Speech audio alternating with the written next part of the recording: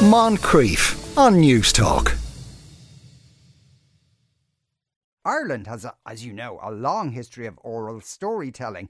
But if you think that has all but died out, there are still Shanachie travelling the country. Storytellers of Ireland is an organisation that promotes the oral tradition and puts storytellers in contact with audiences. Simone Scheummelfeder is a committee member and storyteller herself. Simone, good afternoon. Good afternoon, Sean. How did you become a storyteller?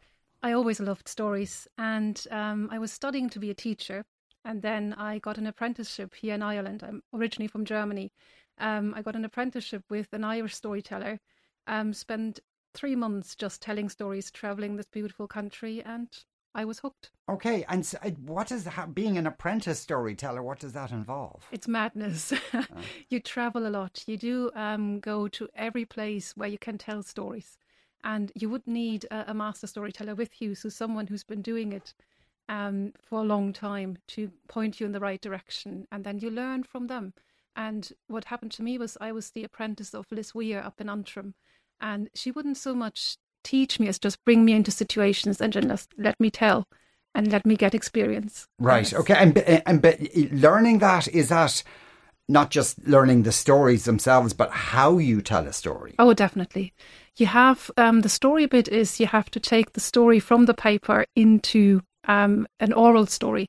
So you read your story, then you put the paper aside and you learn it by heart. That's what we're all about. It's the oral storytelling. So that is a part where you learn, where your memory really needs to be triggered with that. Yeah, no, but when you're delivering that story, yes. Is there an element of acting in there as well? Yes, there would be. We have everything. We have literature, we have poetry, we've got the acting all combined in one art. Yeah, and the stories themselves, I mean, are in Storytellers of Ireland, are people going around the country telling new stories, or is it the old traditional stories? It's both. It's both. We are very conscious of all the storytellers that went before us. Like, Ireland has such a big tradition of oral storytelling, and the storytellers, the Shanekies, were the tradition bearers, and we keep that going.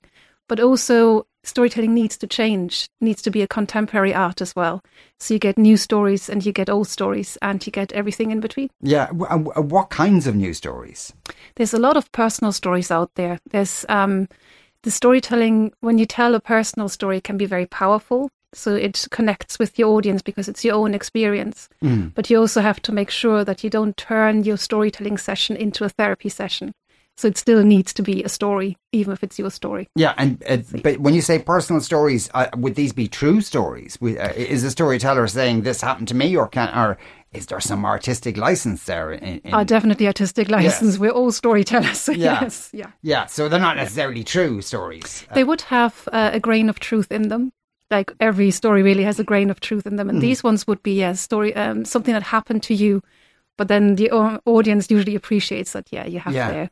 Yeah, you're a storyteller as well. And I suppose the difference between now and back in the day is that it's probably a slightly more formalised setting. People come along to hear the stories, whereas storytelling might happen in the pub or around a hearth or that kind of thing. Yes, that actually is still happening. So you can still go into pubs and you can have storytellers standing up and tell you a story, which here in Ireland I find it amazing. Somebody gets up and tells a story and people go, shh. Not in every pub. Yes, Not in every pub, but it happens. But you also have festivals. We go into libraries. We have got storytelling circles, so where you have the more intimate thing going on, the intimate storytelling. So if you go onto our website, you will find all the storytelling circles that are around Ireland, and you get information when they meet. And what is the story? Is this storytellers telling each other stories? Well, that can happen as well, but usually it is for audience and for storytellers. So you come along, you either bring a story yourself or you just come to listen.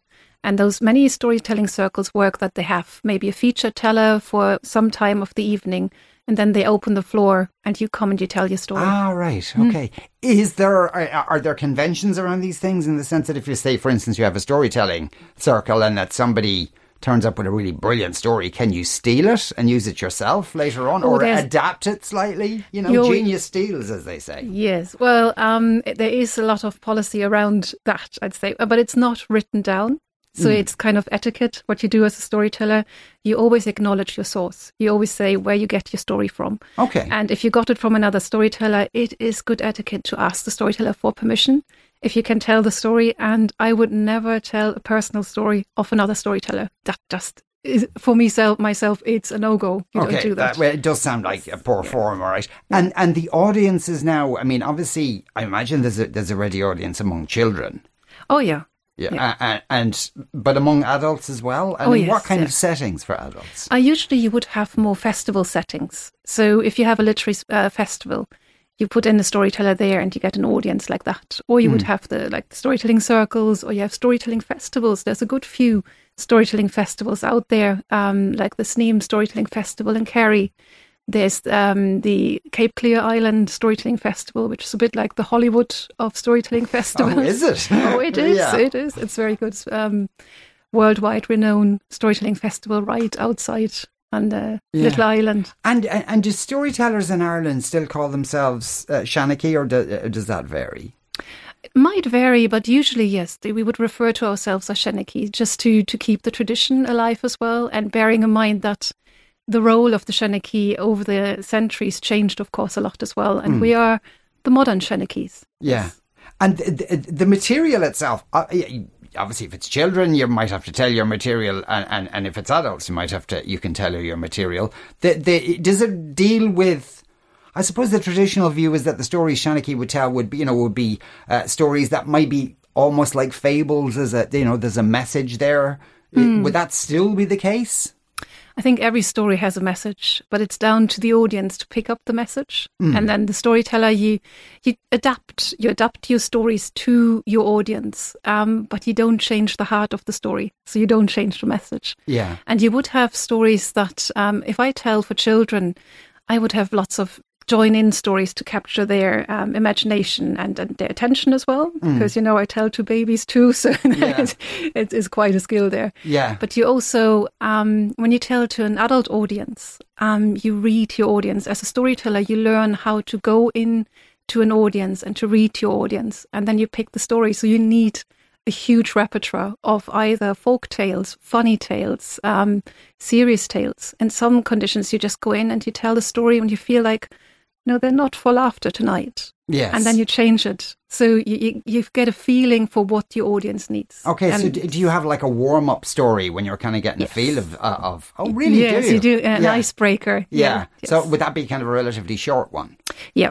Yeah. And it gives you that time to figure out your audience. Yeah. Yes. Is there, I suppose when a work, like you can be at home, and we did an item on Alexa earlier on in the show, you could say, Alexa, tell me a story, or people can listen to audiobooks, or people can go to the cinema, or not so much anymore perhaps, or the theatre. Is it hard to compete with all of that? I think that's actually a question we often get, especially when it goes about telling stories to children. But also, I'd say no, because there is a certain magic that comes from the live storytelling. So I tell you a story, I share something with you, but the story gets recreated in the telling, because we are oral storytellers. We do not read the story, and the story changes every time I tell it to you, because a bit of you goes into the story as well. And that doesn't need to compete with anything. So you get the attention of people with it. And at the same time, then people turn around and put on the TV, and that's perfectly fine. So both can exist at the same time. Simone Scheummelfeder is a committee member of Storytellers of Ireland. Simone, thank you very much for coming in to us today. Moncrieff, weekdays at 2 p.m. on News Talk.